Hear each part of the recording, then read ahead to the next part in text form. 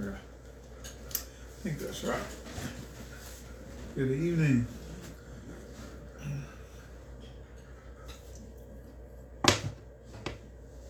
Hello, hello, hello.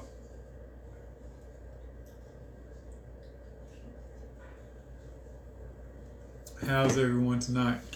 Hey, Chandra, how are you? Glad to see you tonight. What's up, Jamie? How you doing? What's up, Erica? How are you? What's up, Pooh? How are you, cuz? Hey, Miss Dilworth, how are you doing this evening? What's up, Mr. Brother Washington? How are you guys doing? Glad to see y'all tonight. What's up, Dad? Hope you guys had a great day. I'm doing well. Still got this sling on for a couple more weeks. Then the doc said I can come up out of it. I'm excited about that. Recovery is going well. I am grateful for all your prayers for a good recovery. Everything's going pretty well with all of that. So that's good. Let's see. Thank you. As you guys come on, if you guys would tag and share, I would appreciate that. Let me know where you're listening from. Decline that call. Let me know where you're listening from. Go ahead and type hashtag live if you're listening live. If you're going to listen to the replay, you can hashtag replay. Thank you, Chandra. I see you tagging people.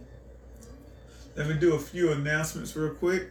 On Monday, we have Monday Mindset with Pastor Sean on her professional Facebook page called Sean Strickland. Hey, Clarissa, man, I need to figure out how to do that part. That was a phone call. But your video helped me. I tried, you see, I moved my bookcase out of the background. I'm kind of limited though with one arm, so I'm gonna fix it up and make sure my lighting's right and everything like that. So if you do video, you do anything like that, run over to Clarissa Barnes' page, and she's doing videos on how to get things right. So, but no, let me get back to the announcements. Monday Mindset, Pastor Sean's page, Sean Strickland on Facebook. Then Tuesday we have prayer. Wednesday we're here with Refresh Bible Study. Thursday we have Ignite, which is our teen Bible study via Zoom. So if you guys would like your teens to join that, go to focchurch.com, click BZ Ignite in the menu. You can access the materials and the Zoom link to join the teens for Bible study on Thursday nights. And then Sunday, we start Sunday off at 9:30 in the morning with Kristen Valley Worships, both on our church page and her personal page, Kristen Valley Worships. And then you also have the VZ, which is Victory Zone for our younger kids. Their video comes out every Sunday. There's a new video, actually, for the month of October. They're all on the webpage, but the Bible Basics series. So make sure that your kids are tuning into that. Our teachers do a phenomenal job of teaching and catering to the smaller groups ages. So make sure that you're going to our page to look at that. That's Victory Zone. That's on the church page as well, focchurch.com. And then at 10 o'clock on Sunday, we have our Sunday celebration with the best pastors in the world, Pastors Edwin and Sean Strickland. And so don't forget, it's Pastors Appreciation Month. If you haven't already done something for your pastors, make sure you get that done this month. If you don't have a lot, give what you can, or let them know how they're impacted your life. But make sure that you spend some time, some effort, some money this month sowing into your man and woman of God. It's something you should do every month. It's at every opportunity that you have. But specifically, make sure you get it done this month for them, all right? So those are our announcements. It's exactly 8:31. And so I am trying to work on timeliness so I can get you guys out in an hour or less. And so tonight we're just going to go slow, and we're going to go over what we need to go over, and pray that it blesses your life so that we may all grow and produce more and impact the kingdom the way that we should. Amen. All right. So tonight we're going to continue talking about, if you haven't already, go to focchurch.com, sign up for the podcast, sign up for the Google podcast, go to Spotify, whatever, but listen to Sunday's message entitled gosh, I just went blank. I hate when I do that. The 11 ways you may be impacted by the spirit of poverty. All right, 11 ways that you may be impacted by the spirit of poverty. And so that's what Pastor Sean and Pastor Edwin and them talked about on Sunday. They got through 6 of them. And so tonight, I'm just going to pick up a little bit where they left off. Not where they left off. I'm going to add to what they already done. But they defined the spirit of poverty on Sunday as a demonic force that seeks to rob God's children of provision and abundance. So the spirit of poverty is a demonic force that seeks to rob God's children of provision and abundance. This spirit operates through deception by convincing God's people that poverty is holy and normal. Go ahead and type that out. Poverty is not normal in the kingdom. Poverty is not normal in the kingdom. They said on Sunday that oftentimes it works by presenting opportunities to be discouraged, overwhelmed, inferior, and or embrace a low self-esteem. So that was all Sunday. I am not going to go and recap Sunday's message in its entirety, but I wanted to recap some of it so that you understand where we are tonight, right? And so the 6 signs that they went over on Sunday, once again, they only went over 6 of the 11. The 6 signs they went over on Sunday was, number 1, a refusal to consistently tithe and give offerings. So if you want to know that you've been impacted by the spirit of poverty, you are not a tither and you don't give offering. That is one of the most obvious ways that you can tell that poverty mindset is impacting you.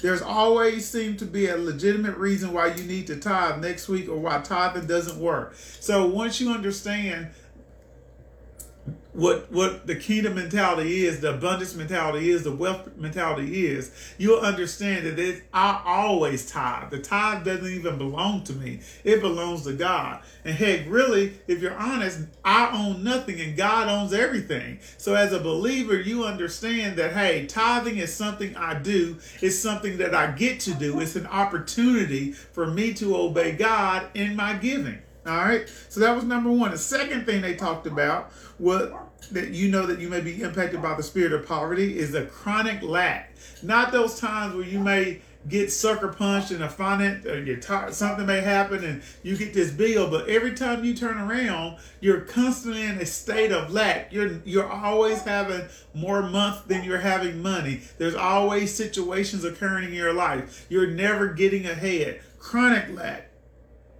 And they define chronic as persisting for a long time. Long-term financial struggle is a direct contradiction to what God promises his children. What did God promise us? That we may have life and have that life what? More abundantly. What did God promise us? To teach us how to get wealth. What did God promise us? That it was his good pleasure to give us the kingdom. What's in the kingdom? Everything that we need, everything that we want, and everything that we can desire according to the will of God. So it's not God's will for us to be in lack.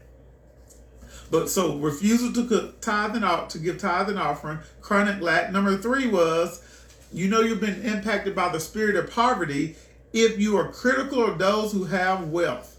The spirit of poverty will lead you to critique people you perceive to be wealthy. You will find yourself judging them. And so, like I said, I'm not going into all of these tonight because I'm going to talk about what I'm going to talk about, but you need to go listen to Sunday's message, all right? Number 4, repeatedly giving away your work or underchanging.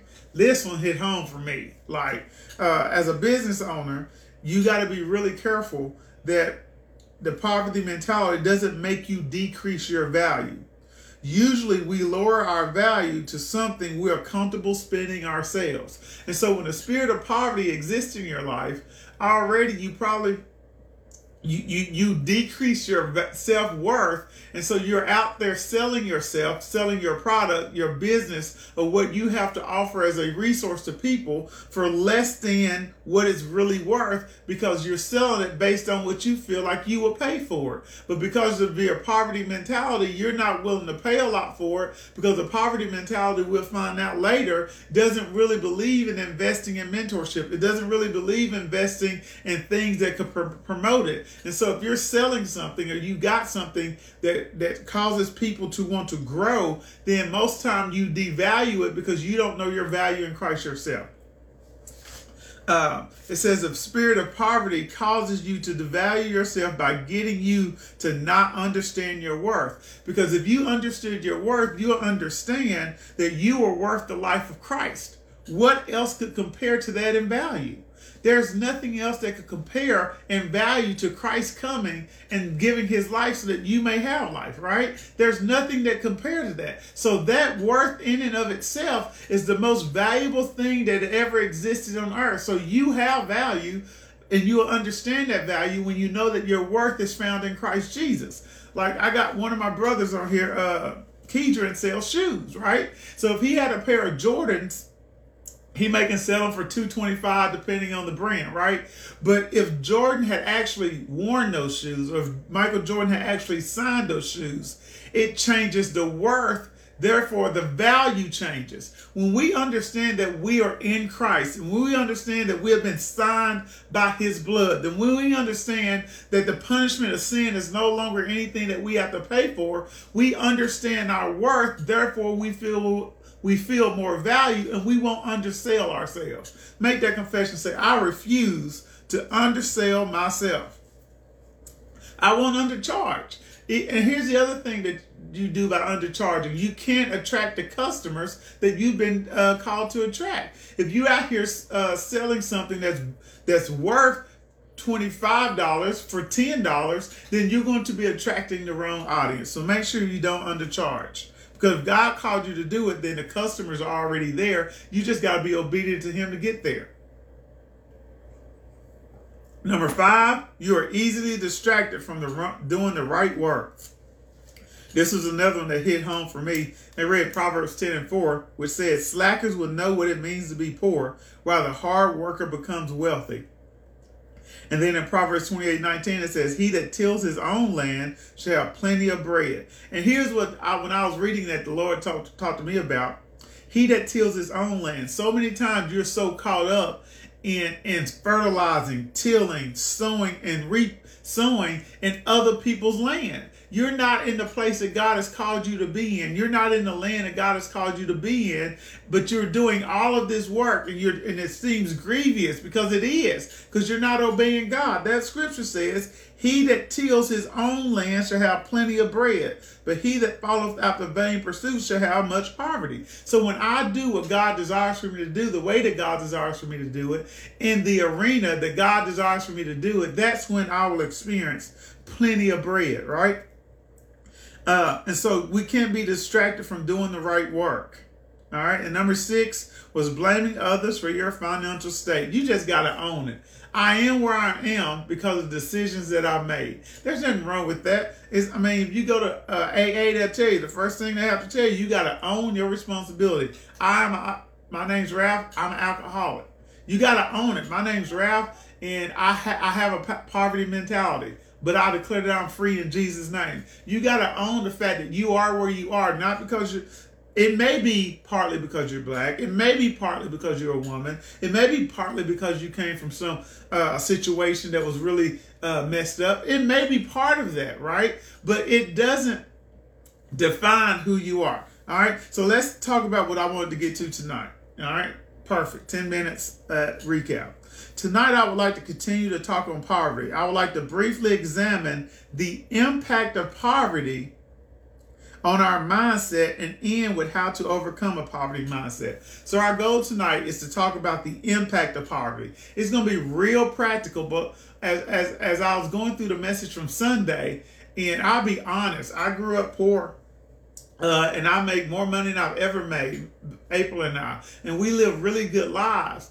but I still struggle with some areas of digging up that poverty mentality because of the way I think. And so tonight I'm just going to go through some scenarios and some situations that help us to identify where our poverty mentality may still exist so that we can uproot that thing and we can begin to live the John 10:10 type of life that God desires for us to live. All right.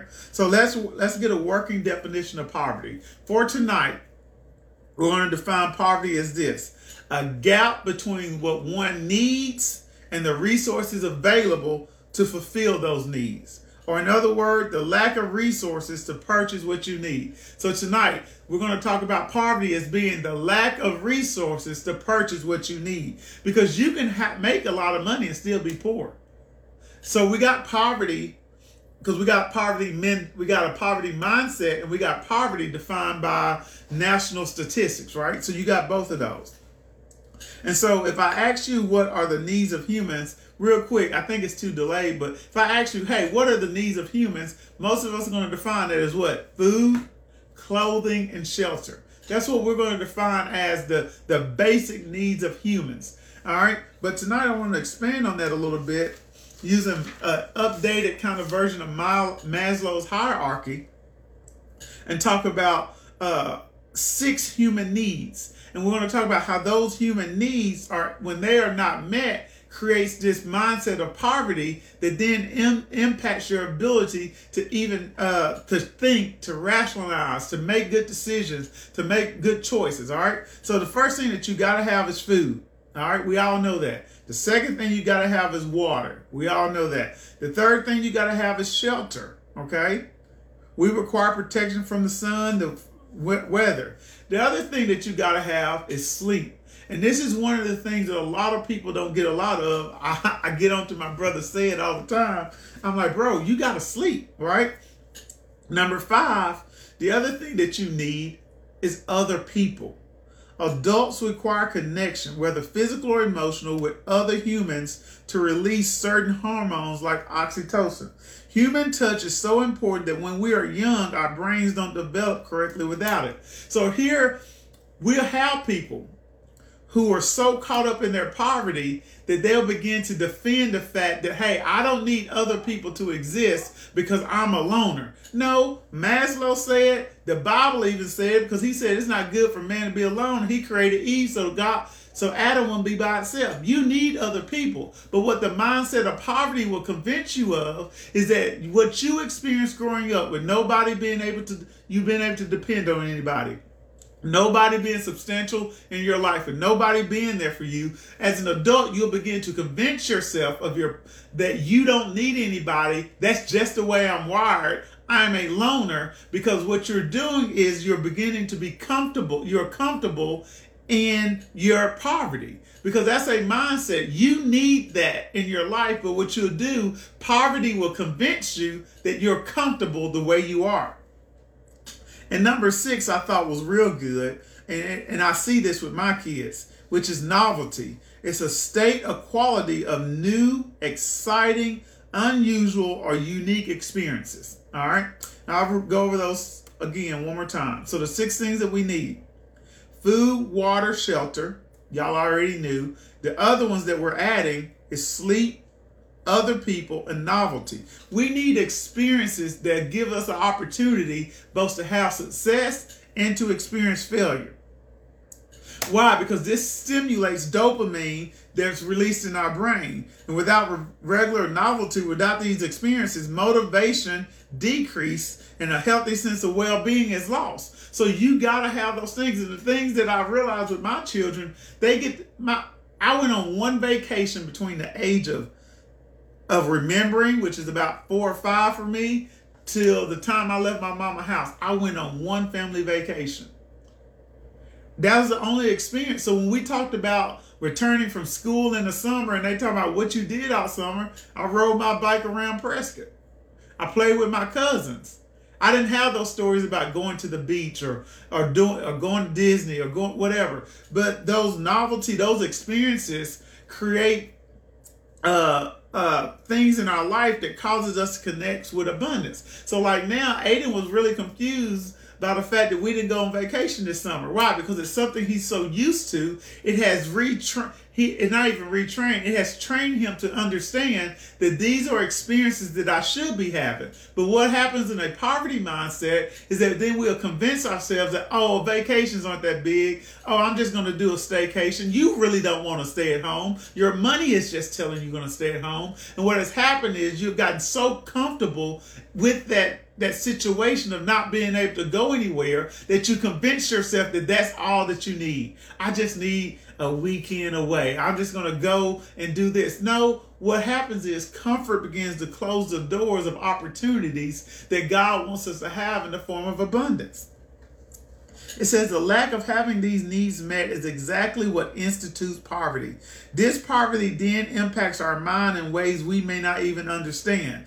The person who doesn't sleep much will defend the fact that I don't need that much sleep. So my brother, and I call out my brother Sid because he doesn't mind. When I talk to Sid, he's like, man, I don't need that much sleep. Yeah, you do. Science tells you, everybody tells you, you need sleep. You need these things so that your body may respond and operate in how? In abundance, at its peak, at its apex. And so what happens is, what fear does, what comfort does, what poverty does, is begins to try to convince us that we don't need things that we actually need. The person who grew up without deep connections with others will defend that they don't need people because they're a loner. The person who grew up without much will defend the fact that they don't need much is needed for existence. So I don't need all that to live. I don't need that nice car. I just need somewhere to lay my head. I don't need all that fancy food. Why would you go spend $125 on a steak? Why would you go spend $200 on a pair of jeans? Why? Because the poverty mentality is, once again, what do we talk about? It critiques people. You begin to judge and you begin to find ways to really keep you in the comfort of being poor. That's what it does. So the deception that the spirit of poverty does, it begins to trick you in making it seem normal that being broke is okay, that having more month than you have money is okay, that being depressed is okay. Because we're not just talking about wealth and abundance and money. We're also talking about it in our mind, in our bodies, in our souls. All right, our mind, our will, our imagination, our emotions, and our intellect. It says, as humans, our upbringing and experiences and routines, even if detrimental, become so ingrained within our thinking that we do not want to abandon them, even if they will lead us somewhere better. And I know tonight it's not hooping, it's not this catchy phrases or anything like that. But guys, listen to this. As humans, our upbringing, our experiences, and our routines, even if detrimental, become so ingrained within our thinking that we do not want to abandon them, even if they will lead us to somewhere better. So here's the thing about the spirit of poverty. It desires to hold you captive. So it creates scenarios in your mind that you know being in an abusive relationship isn't good. You know that spending your money that way isn't good. You know that the decisions and the things that you make aren't good. But because they're the things that you're comfortable with, then you're not willing to change, because to change something will require me to confront who I really am. And so what we try to do is to try to hide our identity. And what we got to realize is that you're always going to be identified with three different identities. Either you're going to identify with the spiritual identity that God gave you, you're going to identify with your self-identity, the one that you have given yourself, or you're going to identify with the identity that's external, that's given to you by people or the society that's around you. But you're going to always be identifying with something. And so what the spirit of poverty does is tries to get you to identify with self, because if self only knew broke growing up, self can only understand broke. And self only experienced that, so that's what he tries to get you to identify with. But what we have to understand is the word of God has been given to us so that we may adopt the identity or the mind of Christ, so we may understand that we are wealthy, that we are healthy, and that we are whole. So we may understand that we've been chosen and adopted, and that we are king and queens in this earth, and that God has given us all things richly to enjoy, right? So we disguise our fear. Listen to this. We disguise our fear in the form of comfort. We disguise our fear in the form of comfort. So many of us disguise our fear in the form of comfort. What we say is this: I'm not afraid, I'm just happy where I'm at. You lying. I'm just comfortable. I'm living a good life now. God has really blessed me. But you know he wants you to have more. Because comfort and fear can be seen as two sides of the same coin, right? You embrace one to avoid the other. So you know what? I'm so afraid about having an abundant mentality. I'm so afraid about having more than enough. I'm so afraid about abundance that I'm just going to be comfortable in lack. I'm just going to be comfortable in being poor. I'm just going to be comfortable in insufficiency. I'm just going to be comfortable in this okay marriage. I'm just going to be comfortable with this okay health. I'm not going to pursue what I want because I'm afraid to do it, because that brings fear, that brings anxiety. So I am going to hide in what I call my comfort. And it's not that you really are comfortable. It's really that you're afraid. You embrace one to avoid the other. I embrace the comfort of my known experiences, routines, and habits to avoid the discomfort of having to learn new ones. I embrace the comfort of my known experiences, my known lack, my known poverty, my known unhealthiness, my known poor relationships, my known things. I embrace those to avoid the discomfort of having to learn new ones. A lot of us haven't changed because we're so comfortable being the same. And until the pain of being the same outweighs the pain of changing, then you won't ever do anything. You won't ever do anything. And people have led us, and see, and we'll talk about how poverty impacts mindset, and we'll talk about mentors, because poor people are amazing in the fact that they don't want anybody in their business except when they need to borrow. You come ask me to borrow money and then tell me I don't got the nerves to ask you why. Devil is a lie. You don't have the liberty to request money from me and then give me the parameters in which I'm going to offer it to you. Right? That's not, but poor people don't want anybody in their business, and poor people are the main ones that need people in their business. Right? But we don't want to be uncomfortable. Poor people don't want to be challenged in their thinking. The spirit of poverty does not want to be challenged. It wants to sit back. It wants to throw a blanket on top of itself. It wants to be all cozy and just stay the same. Why? Because if I have to change, then that's going to cause me to experience some things I may not have experienced before. It's going to create some anxiety, maybe. It's going to create some discomfort. But the thing about discomfort is often a sign of growth. I remember April telling me as a kid that she used to have growing pains. Like literally, her body would ache as she grew and things like that. So discomfort isn't, go ahead and type that, discomfort isn't bad. Discomfort isn't a bad thing. What we try to do, we in our society, we have placed discomfort and we've placed pain, we've placed tribulation, and we've placed hard work in this category of things that we try to avoid for some reason. But if you're going to grow up, if you're going to become, if you're going to mature, you're going to have to get used to being uncomfortable. You're going to have to get used to overcoming things. Why? Because that's all a part of what's required to overcome the spirit of poverty. I cannot be complacent in my comfort. I refuse to do that. I refuse to do that. It says, if we are not careful, comfort and fear will only allow us ever to wander to the closest experience outside of our comfort zone. If we are not careful, comfort and fear will only allow us to wander to the closest experience outside of our comfort zone and never truly experience the abundant life God desires for us to live. I'll say that one more time.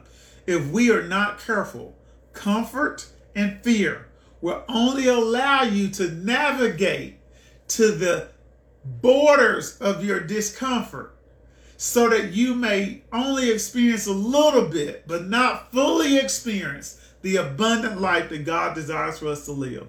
And that's where so many of us are now. That comfort and fear has choked us. It has paralyzed us from moving outside of what we can imagine in our own minds, what we can see with our eyes, what we have experienced in our past. Listen, the way that money went in and out of your life as a kid is not how it has to do it. It has to go in and out of your life as an adult. The way that you experience life growing up doesn't mean it's the same way that you got to experience life now. At any time, the Bible says, listen, any time a man sees, hears, and understands, he ought to be converted. So as you grow up and as you gain more knowledge, then you can change and overcome the spirit of poverty. 1 Timothy 1:7 says, for God has not given us a spirit of fear, but of power and of love and of a sound mind. What is this he's telling us? He says, you don't got to be afraid. Number one, I didn't give you a spirit of fear. That came from the enemy. Number two, I gave you power, which is dunamis, which is the Holy Ghost dwelling on the inside of us. He gave us love, and he gave us a sound mind. So in other words, he says, I'm going to give you power, I'm going to give you love, and I'm going to give you peace. What does that sound like? There is comfort in doing what God has called you to do. There's comfort in the abundance that God wants us to experience. But what happens is we got to become comfortable. We got to experience some discomfort in overcoming our thinking and the old ways of doing things. I cannot allow fear to stop me from living my best life. I know I don't want anybody in my business. I know that I feel like I can manage my money on my own, but you 38, you 40, you 50, and you still got more month than you got money. Baby, let somebody help you. Don't let pride, because spirit, once again, how does the spirit of poverty manifest? In the form of pride. Pride says that I don't need anybody else. What did we talk about? One of the 6 needs were? Other people. So poverty will make you think that you can get it done all by yourself.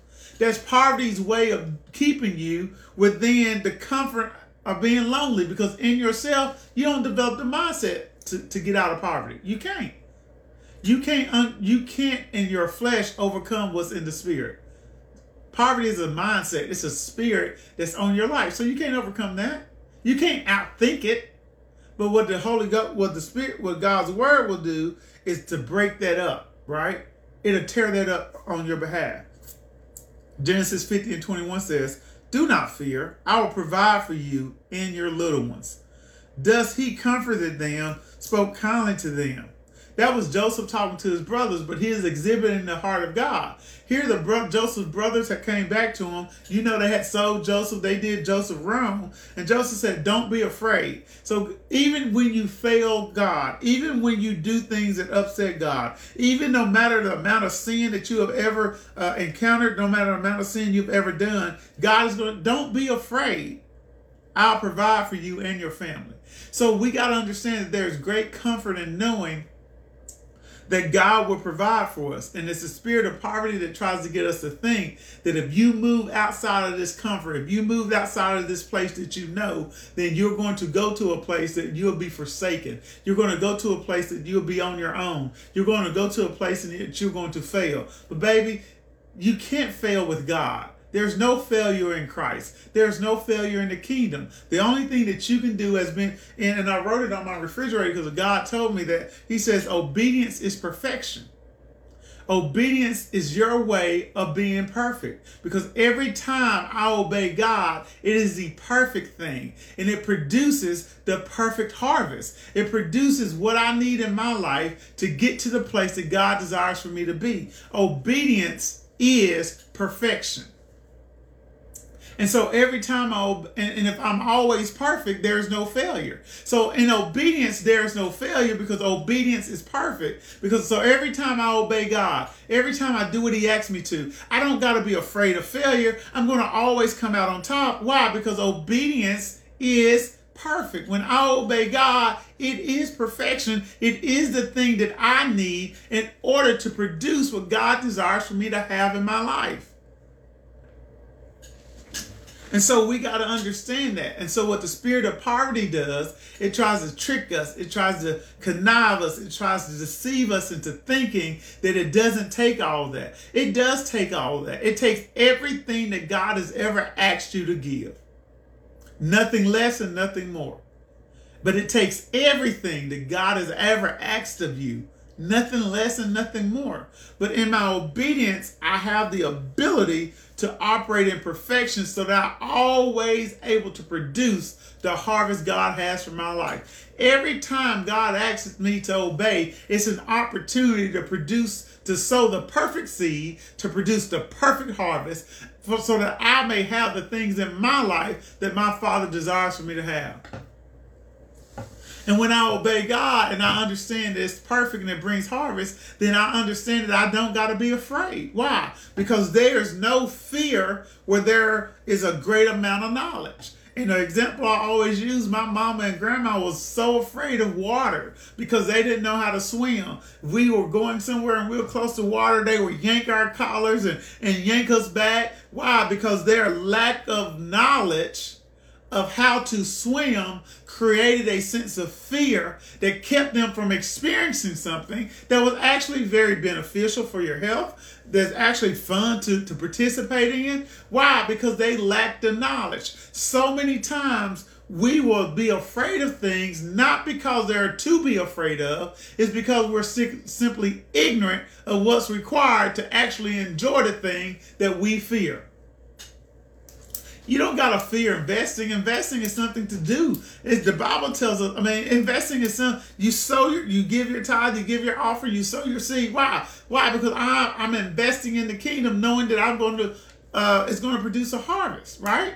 So I don't got to be afraid of, the same way I'm not afraid of water. Why? Because I have the knowledge and I have skills that if I got in water, I can maneuver. And so fear is usually present in places where ignorance is prevailing. So you're afraid to start the business, number one, because you don't have enough knowledge on it, and number two, you don't trust God.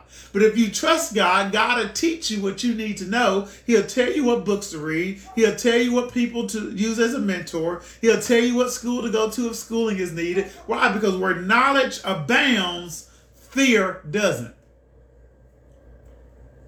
All right, so 1 John 4:18, it says, there's no fear in love, but perfect love casts out fear. For fear has to do with punishment. And this is the other thing. I don't got to be afraid because fear is a byproduct of punishment. Why don't I got to be afraid? Because when Christ came and died for us, punishment is something that comes from sin. Christ died for me. He took care of all of sin and the punishment that sin brings. So if there's no punishment that I can receive, why am I even afraid? It's the spirit of poverty that's deceiving you to think that if you follow God, then you will come up short. There's no coming up short when I follow God. There's no coming up short when I choose to obey God. Why? Because obedience is perfection, and it always produces the exact thing I need in my life. So what does research say about those who are impacted by poverty? Let's talk about this. All right. When you are impacted by the spirit of poverty, you are less, you have less preventative health care. You're usually late and tardy. You're less productive. You're less attentive as parents. You are poor managers of money, and you have decreased cognitive skills. Now, I don't have the time to go through all of those, and so we're going to talk through those as we go.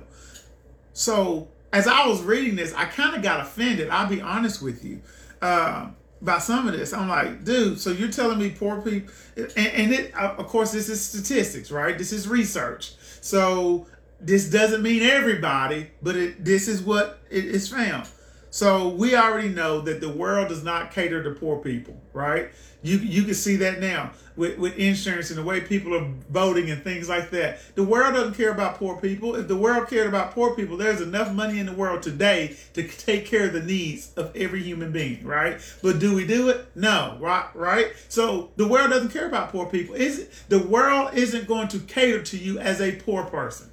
Get that through your head. And that's what the spirit of poverty will make you think. Oh, people owe me something. You may feel like they owe you something, but they're not obligated to give you anything. And the world is not going to cater to you just because you're poor. Tardiness. That's a poverty mentality. All right. Lack of production. That's a poverty mentality. And here's the one that people ain't gonna like. Less attentive as parents. Now, that's good. That the spirit of poverty impacts everybody, but it may impact them differently. So a lot of times parents who experience poverty, and as an educator, I see this all the time, it's not that you desire to be less attentive as a parent. What happens is poverty decreases. We talk about cognitive skills. What poverty does is captures so much of your. Let's talk computers. Well, people don't always get computers. Let's talk a car, right? I probably can work through this example. Let's say a car has 100 horsepower, right? And it needs 25 horsepower just to be able to maintain, right? So that only leaves me 75 horsepower. So I got 75% of my horsepower left for other things, to make decisions, to cook food, all that. Well, when you're poor, what happens is, it's like taking, when you're poor, what happens is, I'm not sure how to turn that off. Most of your mindset is so caught up into managing the pieces and juggling things that you're not able to make good decisions about things. And so what made me think is like, I thought about Pastor Sean thinking feeling cycle. So what happens is, let me read this first. The poor must manage sporadic income, juggle expenses, and make difficult trade-offs.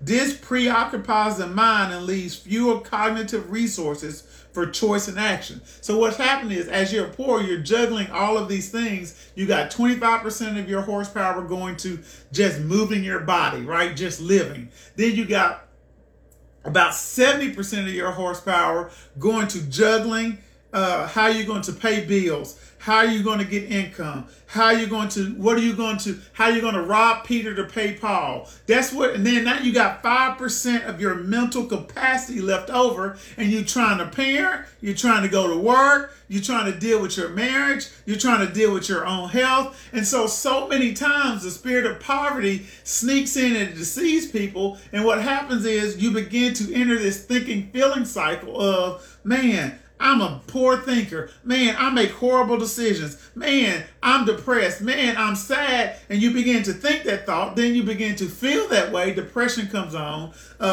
Then depression exhibits itself through your body. And then what happens is you begin to think another thought, right? So you begin to be in this cycle of poverty. And what people that are poor doesn't realize, and we're all poor in some aspects, and we're all overcoming to experience abundance, is this. You're not bad because you have a poor way of thinking. That doesn't make you a bad person. Being impacted by the spirit of poverty doesn't make you a bad person. So and that's the thing the Lord kept telling me, that I would love to have told my grandma and my mom, because they thought that they were just horrible. But if you only know what you know, you'll only keep doing what you're doing, right? So if you only know how to juggle, how to rob Peter to pay Paul, if that's the only thing you have ever experienced, that'll be the only thing that you can ever output. That doesn't make you a bad person. So just because you don't have a lot of money doesn't mean you're a bad person. That means that you need new information so that you could begin to make different decisions. Here's an example I'll give you that made a lot of sense. An air traffic control person, right? All right, if I'm an air traffic controller and I got 2 planes that's about to collide, but there are 50 planes in the air, my mental capacity is going to go to the 2 planes that are about to collide, and I may not be able to fully devote my attention to the other 48 planes in the sky.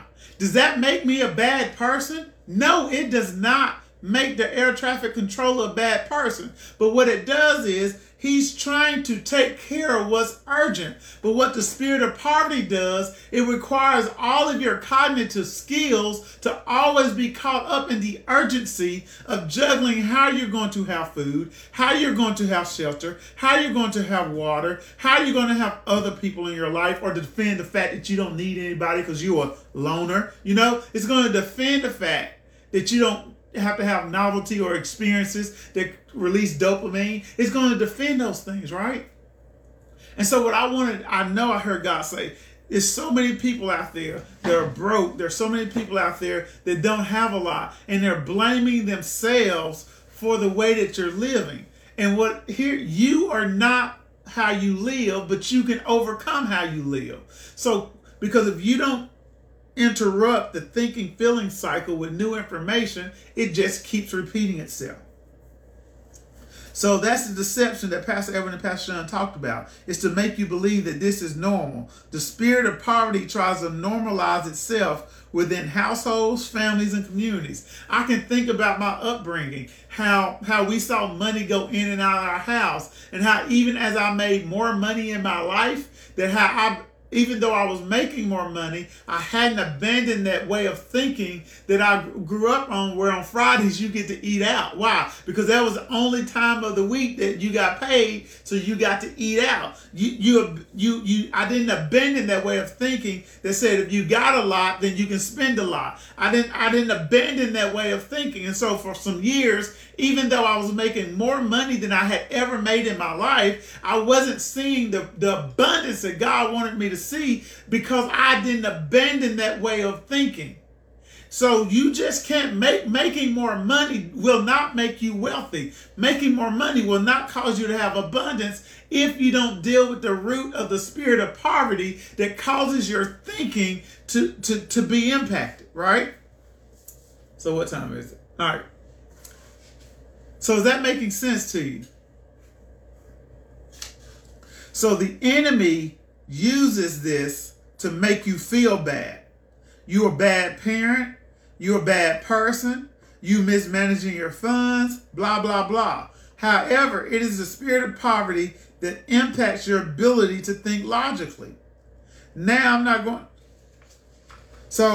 not saying that everything that happened in your life is all due to the spirit of poverty.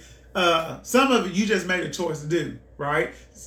Dealer semi-annual sale, you just wanted to go do that. So you can't blame everything on that. But what I do want you to understand is you're not a bad parent. You're doing the best you can with what you have, baby. You're not a bad spouse. You're doing the best you can with what you have. But my challenge, my push to you is this. Be willing to let others get involved in your life so they can teach you how to be a better parent, so they can teach you how to better manage your money, so they can teach you how to do a resume to get a better job, so they can teach you how to interview to get a better job, so they can teach you things. And the spirit of poverty is one of the things about the spirit of poverty is that they don't want nobody in their business. But you got to overcome that so that you can understand that I need other people so that I can live the abundant life. Y'all, go ahead and type that. I need other people so that I may experience the abundant life. We ain't designed to do this thing by ourselves. You ain't designed to do this by yourself. All right, so let me talk to you real quick about how the poverty mentality shows up. How does it impact our mindset? So when you think about resourcefulness, right? Poverty mentality says this. It sees a surplus and as an opportunity for consumption and an inflated lifestyle. So here's how it impacts your life. Every time you get more than enough, you see that as a surplus and as an opportunity for consumption.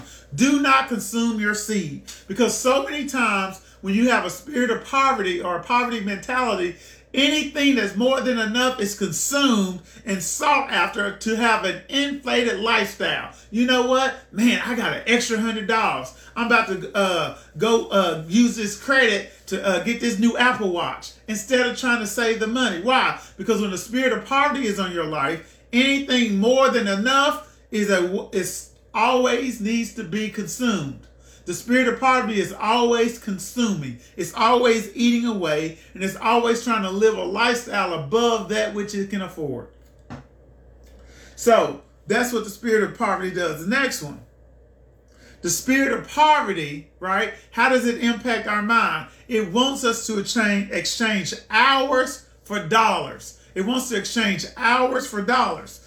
Poverty mindset is all about the short-term returns. It's not willing to invest long-term. Because when you have an abundance mentality, you're willing to spend time, resources, and energy on something that will pay off in the long run, right? And growing up, you see this all the time, right? You can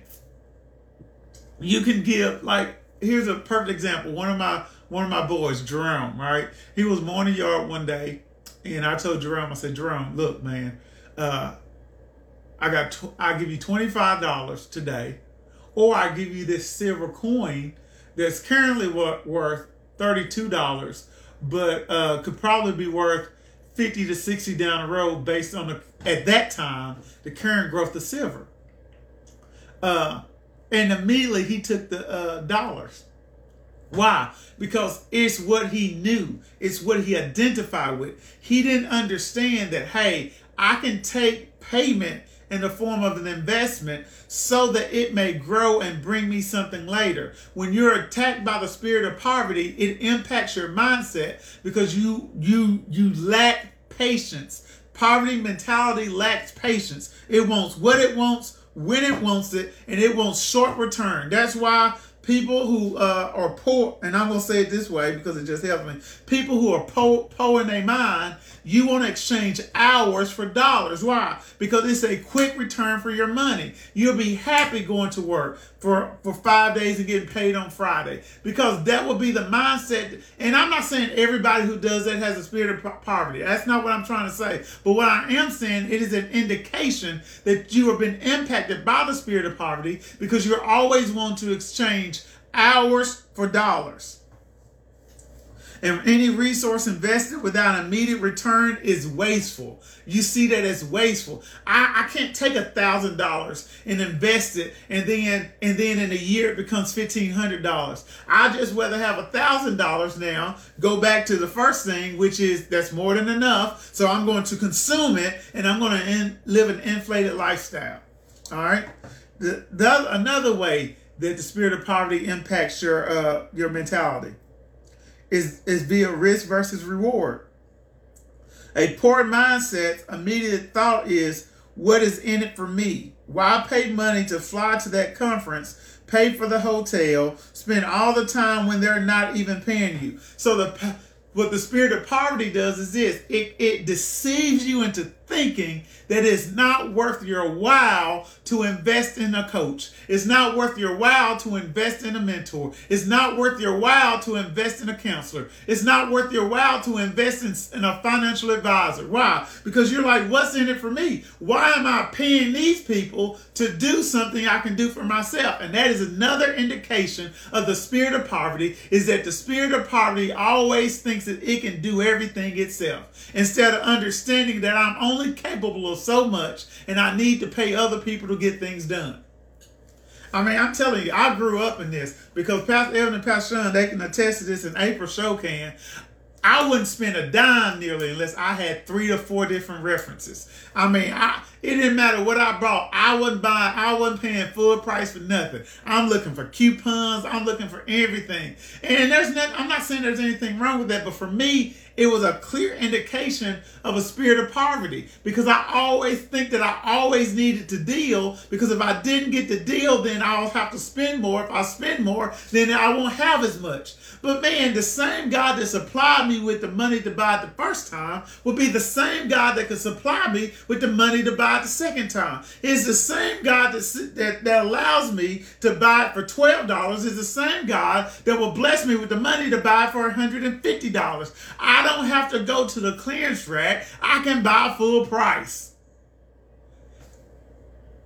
Because the spirit of poverty will always have you going to the back of the store when you can even afford to shop in the front. It'll always, and it'll trick you into the comfort of, oh, you just looking for the sale. Now, I'm all for a sale, but don't get it twisted and thinking that it's not okay just to pay full price. Well, I ain't going to buy that right now. Why not? You got the money. Lord, is it okay to buy this? Yes, Raph, it's okay to buy it. Buy it. But so many times we don't do that because the spirit of poverty causes us to have a mindset that it's not worth it. And I'm telling you now, some of us will always be poor because we're not willing to gain new knowledge. So the spirit of poverty keeps you from investing in yourself. I'm not going to pay $150 to attend a one-day conference. So what does that go back to? It all spirals together. Why? Why do you have fear again? Fear is normally prevalent where where ignorance is prevalent, right? Fear and ignorance are like buddies, right? They're together, right? Like I'll be honest with you. I have respect for snakes. I don't like them. I ain't trying to pick up no snakes. But if a person has been trained on how to pick up a snake, they're not afraid to go pick up. I can't even identify whether a snake is poisonous or not. I know if they got corny round eyes, it's not poisonous, or slanted eyes they are. I don't even remember, right?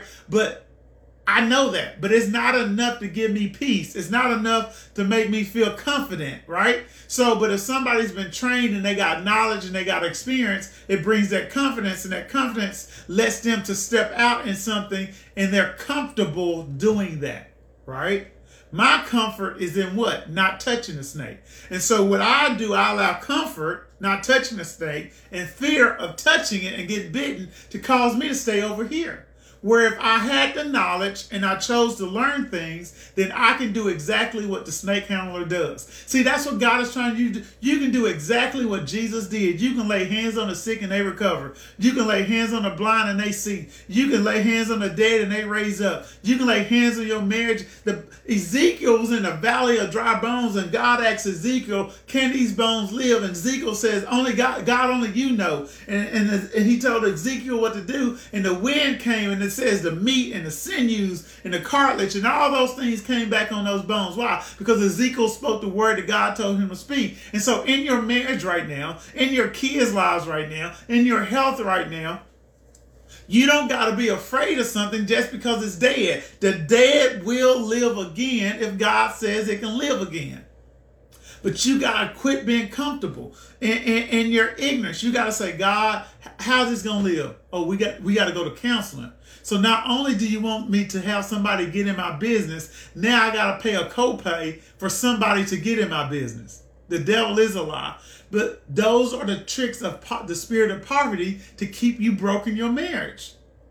You won't pay for a book to read to how to be a better parent. You won't do it.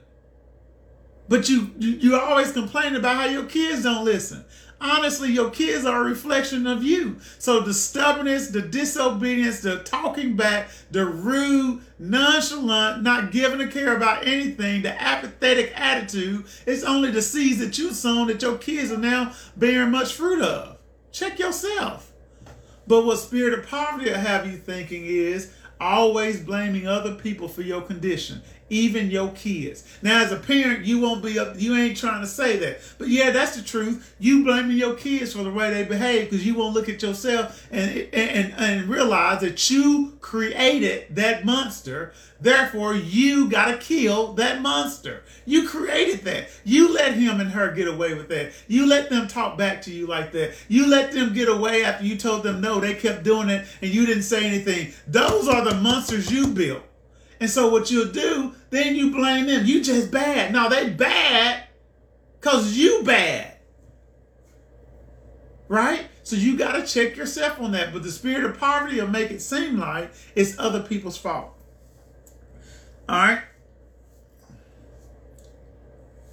The spirit of poverty thinks this way concerning reputations. All right?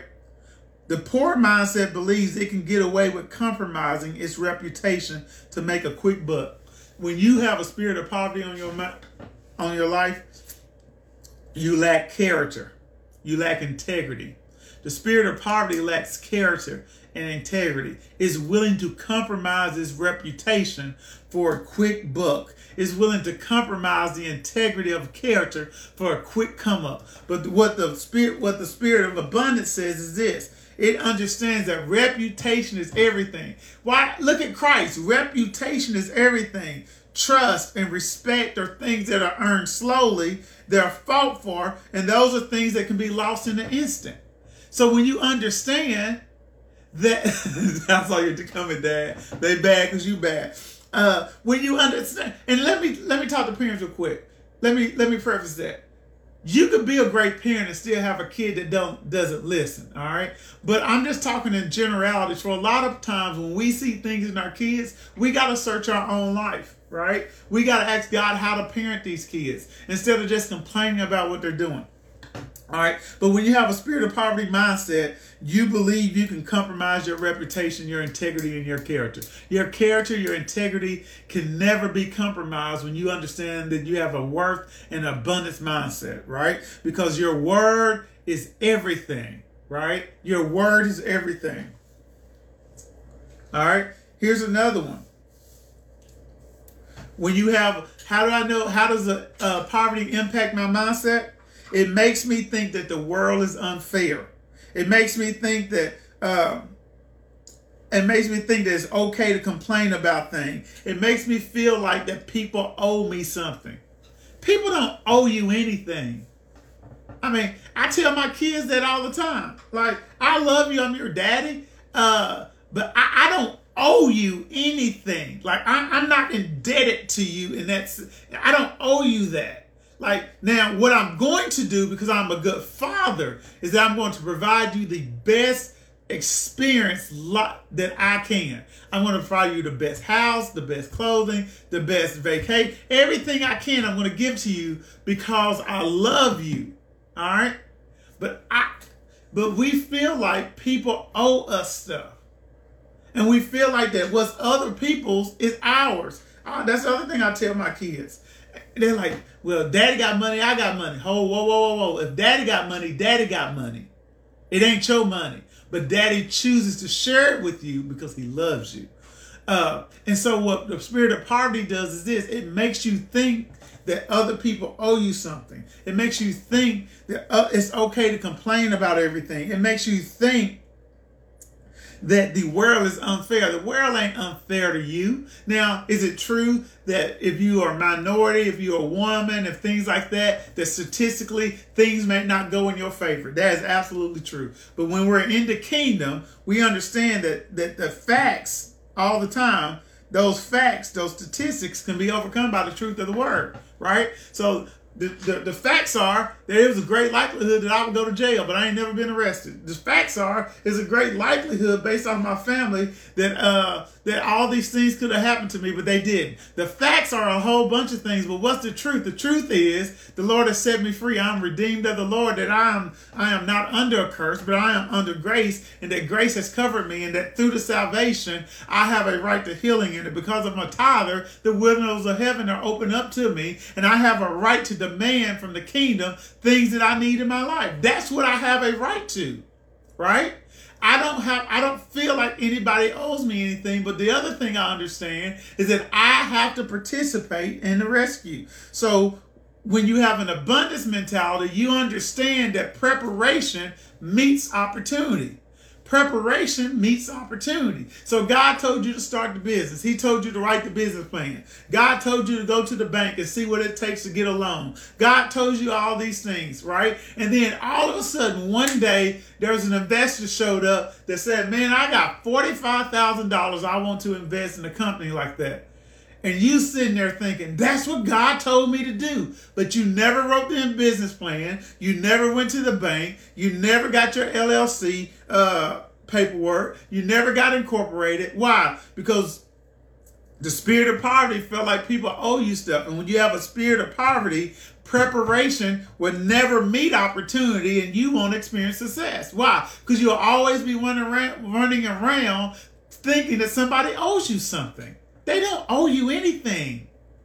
What you owe yourself It's to recognize that I've been attacked by the spirit of poverty. I don't want to think this way anymore. And that I want to have a renewed mind so that I can develop new thoughts. Those new thoughts will develop new emotions. My new emotions will create new decision-making skills for me. I'll make new decisions. And because I make new decisions, my actions will look different. Because my actions look different, my character will look different. And my characters will create habits that cause my picture of my life to look like something that I want it to look like.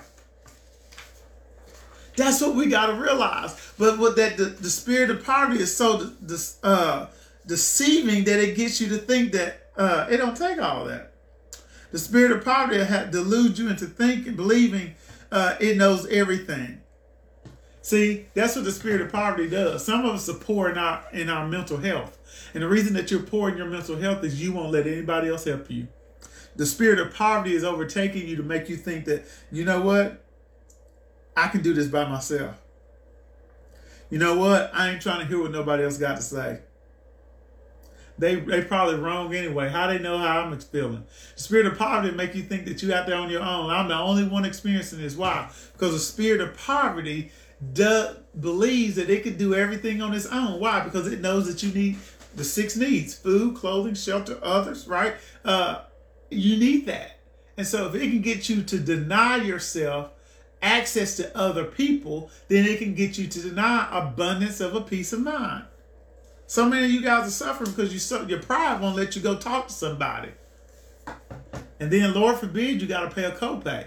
You're willing to buy the vape. You're willing to buy the new shoes. You're willing to buy the new shirt. Summer's coming up and y'all going to be in line at Bed Bath & Beyond or online trying to buy all these candles for your house to smell good and you be depressed living on the inside of it. The devil should be a lie.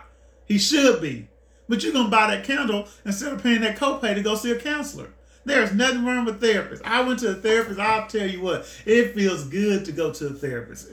Have somebody to talk to, tell how you feel, get a different perspective on things, and then walk away feeling so much better. Because sometimes it's other people, sometimes it's yourself, sometimes it's just you doubting yourself, and you need somebody else to encourage you. You got to understand that you got to be willing to invest in yourself, and it's the spirit of poverty that tells you to consume the money instead of investing the money. What is this $30 copay going to get me anyway? Right? You're not seeing the long-term investment of the harvest of a good mindset. You're not seeing it. You're not seeing it. So let's wrap up there. But you got to be willing to look at that, because that's what's going to bring you freedom. That's what's going to set you free. My pages have got all mixed up. But ain't nothing wrong with seeing a therapist. Ain't nothing wrong with admitting that you need help. Ain't nothing wrong with asking somebody who make more money than you to help you make more money. Ain't nothing wrong with that. And as black people, we're notorious for telling people we don't want nobody in our business. We're notorious for telling people it doesn't take all that. We're notorious for telling people that I can do it on myself. I don't need anybody else. We're notorious for that. But let's just be honest. You can't. And pride will go before the fall. And the spirit of poverty will deceive you and reflect itself in your life as pride. Because if it can get you to think that you can do this without other people being the Holy Spirit, other people being your pastor, other people being the elders and the deacons in your church, the other people being the mamas and the grandmas in your church, you out there trying to figure out, you get $100 a month, and you got more month than you got money, and you figure out trying to how to feed your family. When we got people like Sandra K. Graham out there, we got Mud Deer, we got Granny Pat, we got all these women out here who, I promise, if I gave Mama Saying $100 a day, she could probably feed a family of 4 for a good 2 weeks off $100, if not more. But you don't want to ask for help. And so the spirit of poverty will have you out there all by yourself. So how do you develop a new way of thinking? I don't want to leave you with all that and not tell you how to develop a new way of thinking. And it'll be real quick. We'll go to Joshua 1, verses 7 through 8. It says, Number one, be strong and courageous. You got to be strong and courageous. You got to be willing to say, I am uncomfortable being comfortable in this place. And here's the other thing I heard the Lord say. I'm talking about me, and I'll just share with you. You overcome the mindset of poverty, but you ain't overcome the mindset of middle class. You got so comfortable in middle class. But he's like, that was never the destination. And so many times we stop in places that are meant to be temporary. Middle class was only the place I wanted you to go through, not set up camp. It's only the place I wanted you to go through, not build a house. It was only the place I wanted you to go through, not to have your family live. You got to go farther than that. That's what I've called you to. It says, be strong and courageous. I know you don't know what having to, if you never had another dollar come in your house again after today, but be able to live the rest of your life look like. I know you don't know what that looked like, but be strong and courageous. I know you don't know what it looks like to wake up and have peace of mind. I know you don't know what it looks like to wake up and not have the pain in your body. I know you don't know what it looks like to wake up and your marriage be great. I know you don't know what it looks like to wake up and go to a job that you enjoy. But baby, be strong and of good courage. It says, be careful. Number one, be strong and of good courage. Number two, be careful to obey the Bible. Be careful to obey the word. Be careful to obey the word. He says, be strong and be of good courage. Be careful to obey the Bible. I'm going to show you what you need to do. I'm going to tell you what you need to do. I'm going to put the people in your life that you need to get you where you need to go. I'm going to provide for you. I just need you to be careful to obey the Bible. All right. Number three, how to develop a new thinking to overcome a poverty mindset. Number three, do not turn from the Bible to the left or the right. So first thing, be strong and courageous. Second thing, obey the Bible. Third thing, don't add anything to and don't take anything away from what the word says do. Don't add anything. If the Lord said go to give $30 tonight in offering, you don't need $29.99 and you don't need $30.01. You do exactly what God has called you to do. If he tells you to go to the therapist across town, it doesn't matter if the therapist closest to your house is convenient. You go across town. Don't add anything to, don't take anything away. God is always giving you ways to get you to where he's trying to take you. Well, actually, to get you to where he's already taken you. He's trying to get you to retrace these steps, to repeat history. All right. Number four, do not let the book of the law depart from your mouth. All right. So I'm strong and courageous. I'm careful to obey the word. I'm not adding anything to and taking anything away from the word. And number four, I am confessing what the word says. So every situation that arises, I got a bill in the mail. Thank you, Lord, that you're a supplier of all my need. I thank you that you quench the fiery darts of the enemy. I thank you that I owe no man nothing but to love him. I thank you, Lord, that you teach me how to get well. I thank you, Lord, that my marriage is whole. I thank you, Lord, that my kids are well. I thank you that no weapon formed against me will prosper. Lord, I thank you that right now in the name of Jesus, I have everything that I need. I have plenty more to put in store. I'm able to give to every good work and charitable donation. I am a distribution center for the kingdom of God. I am always in abundance and I'm never lacking. I am never lacking in my mind. I'm never lacking in my health. I'm never lacking in my marriage. I'm not lacking as a parent. I declare that I flow in abundance in all areas. Thank you, Lord, for teaching me wisdom, giving me wisdom and understanding for every situation. Why? You let the word come out your mouth, but you can't let come out your mouth what ain't in your heart. Why? Because the Bible says, from the abundance of your heart, your mouth speaks. That's why you got to do the last one, which is number 5, meditate on the word day and night.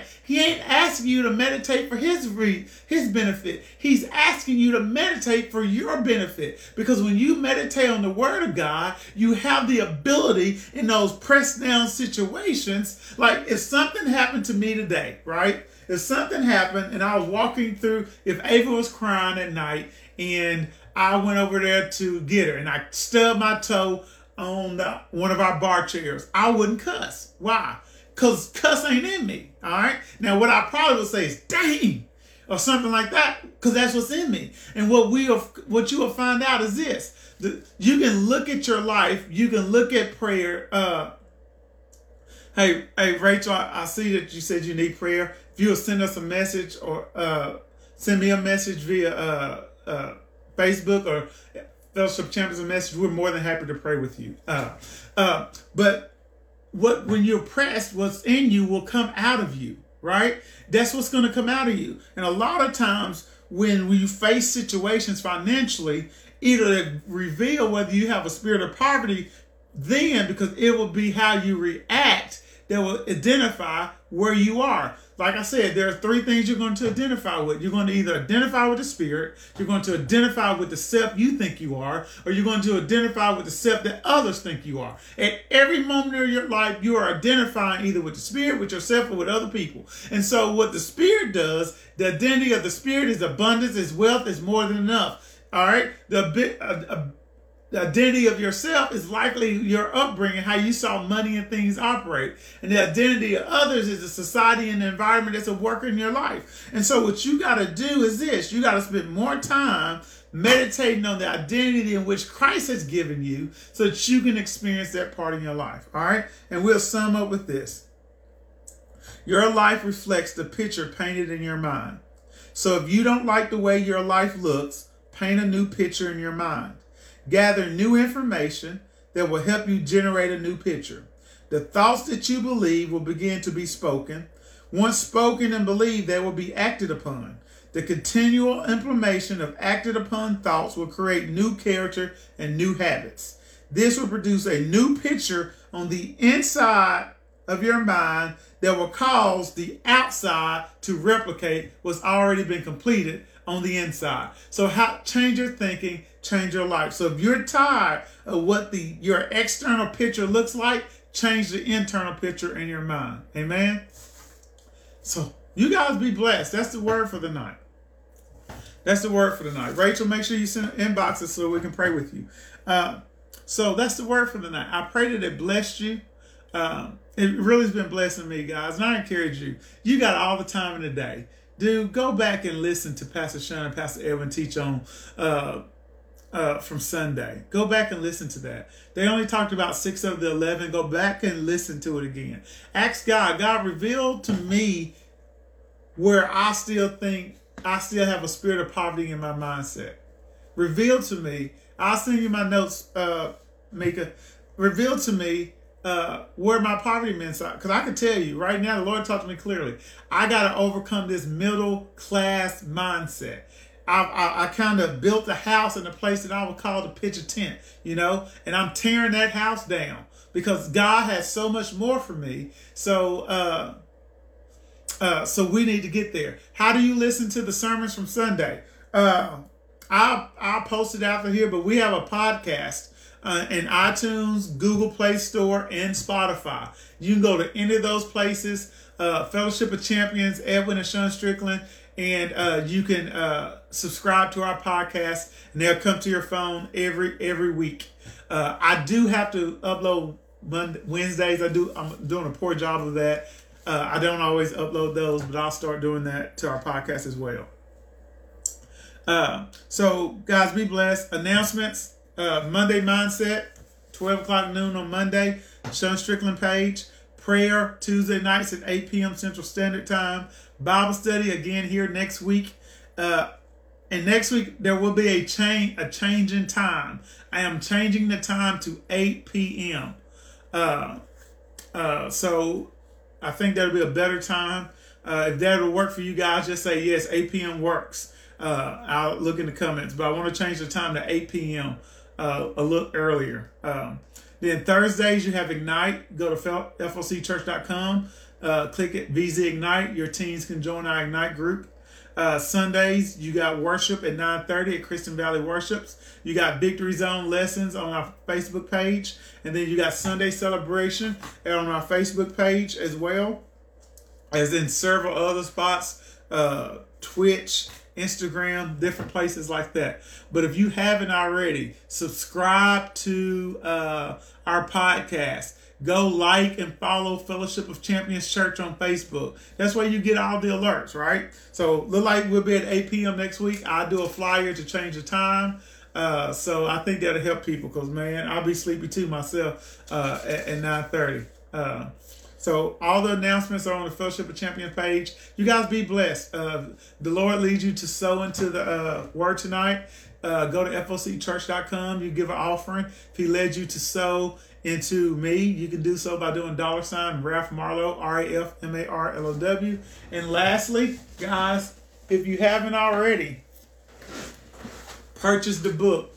And I got the greatest testimony ever.